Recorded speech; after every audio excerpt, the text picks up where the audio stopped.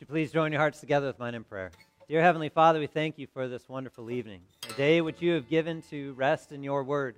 We pray that you would guard our hearts from distraction, open our ears to hear your word, and that we would trust in who you have made us to be through your Son, Jesus. And in his name we pray.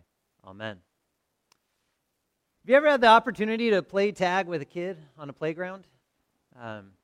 Or just listened to kids playing tag on a playground. Not watched kids play tag on a playground, but listened to kids play tag on a playground. You may be wondering what this has to do with anything. But if you've listened closely to kids playing tag, the game starts off very simply. We're going to run around, and the person who's it is going to tag the other person. And then they're it. Those are the initial terms. But soon, the terms start to get negotiated. Okay, well, I tagged you, so you can't tag me back for at least 5 seconds. But now there's a base over there, and if I'm standing at the base, you can't stand really close to the base and just wait for me to get off the base. Because we used to call it babysitting, but now I've heard it's called puppy sitting. And so you can't work by those terms because the terms are going to change, And as the game goes on, it seems it's never ending on the changes of it. All of a sudden, there's boundaries on how far you can run, and if you're too fast, then you can't run that fast. You have to walk because the ones that are slower can't keep up, and they can't tag you, and they get tired, and it's exhausting. Not running and playing tag. It's exhausting trying to keep up with all the differing terms and changes that keep coming up in the middle of the game, and all of a sudden, it's no fun anymore. But if you haven't played tag, maybe you've tried to fill out a credit card application, right? You fill out a credit card application, you get through all the stuff that makes sense, like name, address, and all the other stuff they ask you. I forget all the other stuff they ask you right now. But down at the bottom, there's some little part about terms and conditions, about what may apply to the credit. What I want you to do next time you get one of those blank ones in the mail, even if it's not your name, fill out all the name and all the stuff. And down at the bottom, start highlighting and writing notes about how you would like the terms to be different, okay? So, take the part where it says something to the effect of your interest rate may be anywhere between 10 and 25, and I want you to cross it out and write, I'd like it to be negative 0.25. And just see what they do. I mean, it's only 0.25, but that way, maybe if you overpay, then they pay you interest on this stuff. I think that would work out really well. And see what they do. If you change all that, see if they honor your change of their terms and conditions. I think they might laugh a little. Might be the first response, but I don't think they're probably going to honor your change of their terms and conditions on those things, most likely. Or if you go to a place of work, see if you can find the employee handbook and do everything opposite, and see how long you get to work there. I know when I worked at Islands, I had to wear a certain color shoes, a certain color pants, a certain style Hawaiian shirt. And if I didn't wear those particular things, they would ask me to go home or go to the closest thrift store to go get them. Because I was there as a manager, I had to look the part of a manager. And if I didn't look the part of a manager, then no one knew I was the manager. And all of a sudden, I had to go change what I had on in order to come to work for that shift, because I wasn't working under their terms and conditions. The Pharisees have been coming to Jesus this entire time, trying to figure out how he fits within their terms. You see, it's been several hundred and thousands of years as they've been looking forward to this Messiah, and this guy comes along, and they can't quite figure out where his authority is coming from because it doesn't fit within their scheme of things. And they're saying, look, we know you're doing things that are outside of what it makes sense for a guy to do. You're doing things that only God could do, but you're also a man, so where are you getting this authority? Because it doesn't fit in our terms and conditions that we have laid out in the 600 some odd laws we've added to the 10 God gave us. Okay? So they're trying to figure out what the terms of this agreement are. They're trying to figure out what the terms of this guy is who is coming in and changing life for them. Because they like their terms. They like being the noted ones in the marketplace. They like being the ones in authority. They like being the ones who get to set the law and get to set the standard for everything. They like that role. So for somebody to come in and change their terms, they got to know where his authority's coming from. And so Jesus speaks one more parable. Okay? Last week, I kind of talked about how the Pharisees must have been slightly exasperated at this second parable coming along. Well, here's a third one for them, right? And he says, okay, it's not a vineyard anymore, now it's a wedding feast. And the kingdom of heaven is like a wedding feast, where the king has had everything prepared to honor his son. Notice, every single one of these parables, there's a son in there, right? Especially the vineyard and the wedding feast one. The king is doing something to honor his son. His son is going to be honored. His son is going to be glorified and celebrated. His son is the center point of this wedding feast. And all the people that were supposed to be worthy to be invited were invited. God, the king invited everybody who should have been there, the who's who of society. And as those invitations came out and the servants came out to give those invitations, the guys said, nah. And so the servants came back. They said, king, no one. You can imagine them going, all right, maybe they didn't get it. Maybe they didn't get the fact that, all of my prized animals are slaughtered and ready for this feast. All of the good wine is present and ready for this feast. All of the things that need to be here for this feast are taken care of. Nothing is upon their shoulders other than to hear my word and come to the feast. So the servants go back out. And the guys, again, said, pretty indifferent. I'm going to go back to work. I'm going to go to my farm. Except for a handful of the guys that went, I'm going to slaughter you and kill you, to the servants. So some of the servants didn't even make it back to the king. Okay? Here's the thing. This parable, we love wedding feasts, right? We think of weddings as joyous, wonderful, beautiful occasions. And they are. But this isn't that parable. That's a different parable where we get to see the beauty of a wedding feast. This parable scares me to death. Because this is one where we see God's sovereignty and God's judgment as the king within this parable. You see, these guys that were invited who slaughtered all of the servants and killed the servants and treated them shamefully, and the rest of the servants hightailed it out of there and got back to the king, and the king heard word of it. What did he do?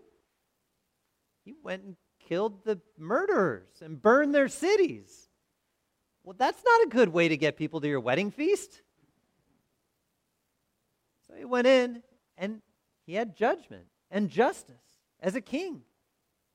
He enacted the justice that he should have enacted in that point, and judgment that he should have enacted as king in that spot. But again, it's on his terms. So then he looks at his servants one more time and says, look, bring anybody in. Just go. Go out into the roads. Go onto the main roads. Don't even go for individual invitations anymore to each specific person. Just grab anybody you can find, good and bad. Bring them in. Bring them into the wedding feast. This hall is going to be filled. My son is going to be glorified. My son is going to be celebrated. This wedding is going to be beautiful. So they brought everybody in.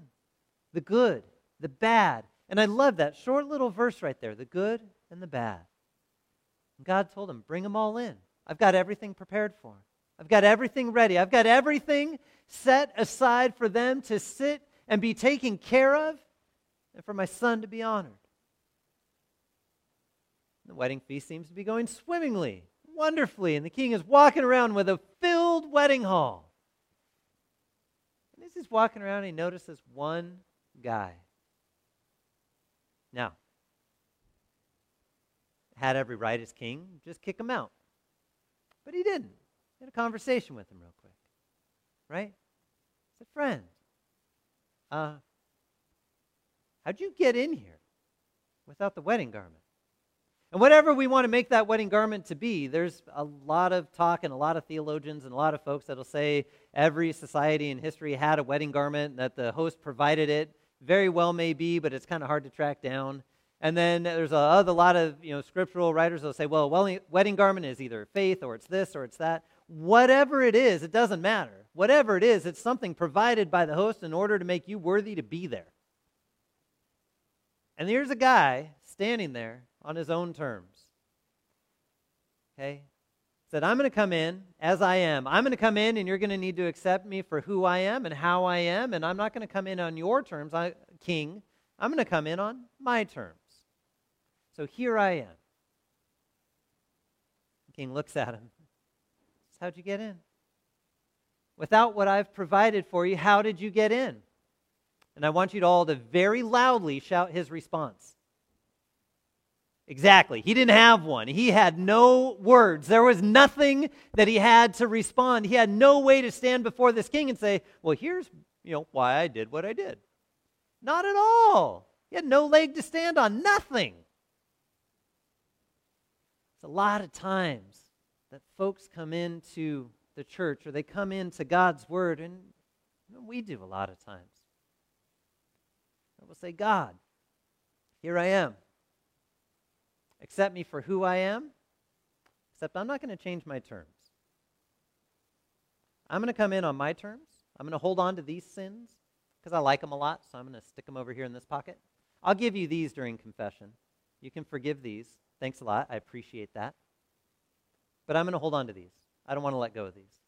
I'm just going to trust that you're going to be merciful, that you'll let me in anyway, that you're going to be okay with the fact that I don't want to let go of anything. And in fact, as I read your word, God, and hear you, I hear your terms saying that these are okay. And so I'm just going to live with these. And you're going to have to deal with it. The king pretty much answers, no. No, I don't have to deal with it. Because you don't get to set the terms. The king does. God sets the terms. God sets the terms for who are at the wedding feast. God sets the terms for those who are welcomed in. And remember, he invited and had corralled in all the bad and the good. And in that crowd, they were all covered by his grace and mercy except for the one guy. As people come in and they hear God's word, however it comes to you in life, however it comes to them in life, as they hear God's word, they hear that invitation to the wedding feast. As they're baptized in his name, they're covered in Christ's righteousness. They're given an identity. They're given an identity as welcome. They're given an identity as children of God. They're given an identity as saved and sanctified and made righteous, all because of what Christ has done on their behalf. Those are the ones covered in the wedding garment. Those are the ones sitting at the wedding feast, celebrating the Son. Those are the ones enjoying the celebration. The little smidgen of a taste that we get at the Lord's Supper, where Christ hides himself under the bread and the wine, thinking of our loved ones who have gone before us on the other side of the table, enjoying a feast of beautiful meal, a feast of beautiful food, of gorgeous wine, of joy without sadness, of life without pain, of health without sickness, life without death, or mourning, or depression, or any of that. Because they're sitting in the presence of the Son, at the wedding feast for eternity, made righteous by all that God has done by his hand alone, because they're there on his terms. They're there because of who he has made them to be. And you're covered in that righteousness too. Baptized in God's name, you carry that promise and that righteousness now. Both good and bad, brought to that promise of God that he would do everything for you to make you worthy to be in the kingdom. And the one thing he says is, you come in on my terms. You don't get to have my terms put on you and then thrown to the side. See, within that parable, it's very possible that that guy that had the wedding garment and whatnot, walked in and decided, you know what, I don't want to wear this, and threw it off to the side. It's very possible as well. So when the king saw it, he just said, you can't be in here on your own terms. It's not the way it works. Just like you can't write a credit card company and reset the terms, and just like you can't argue with an 8-year-old about the terms of tag. Trust me, I've tried. You cannot. It does not work. You cannot reason your way through them. And so we sit, hearing who we are as God's children, made so on his terms. And his terms are to be covered in the blood of Christ, to be saved by his Son, to sit and celebrate his Son as he's risen from the dead, conquered death, and hands over that same promise of life to us. And he says, all right, go out into the main roads. Invite the good and the bad. Bring them all in to hear my word so that more and more would hear of my love for them and my grace and my mercy to come, so that when that final day comes, that Christ comes and that wedding feast is actually starting to begin in full, that there would be as many as possible there to fill that wedding hall in heaven. Amen. We pray. Dear Heavenly Father, we thank you for all that you have done for us in Christ. We thank you for claiming us in baptism, where you have placed your name upon us and call us your children. We thank you for sending your Son to die on our behalf, and more than that, live again to hand us life. And that you have covered us in the wedding garment of Christ's righteousness, so that we would be worthy, not because of what we claim to be, but because who you have made us to be. So that we will sit with you, celebrating your Son at the marriage feast of the Lamb, where the bride of the church and the bridegroom of Christ are brought together. And we pray, Lord, that you hold on to us in faith, that you guide us by your Spirit, that you guard us each day from anything that would tempt us to take off that righteousness or lead us away, but that you would continually guide us unto you. In your Son Jesus' name we pray. Amen.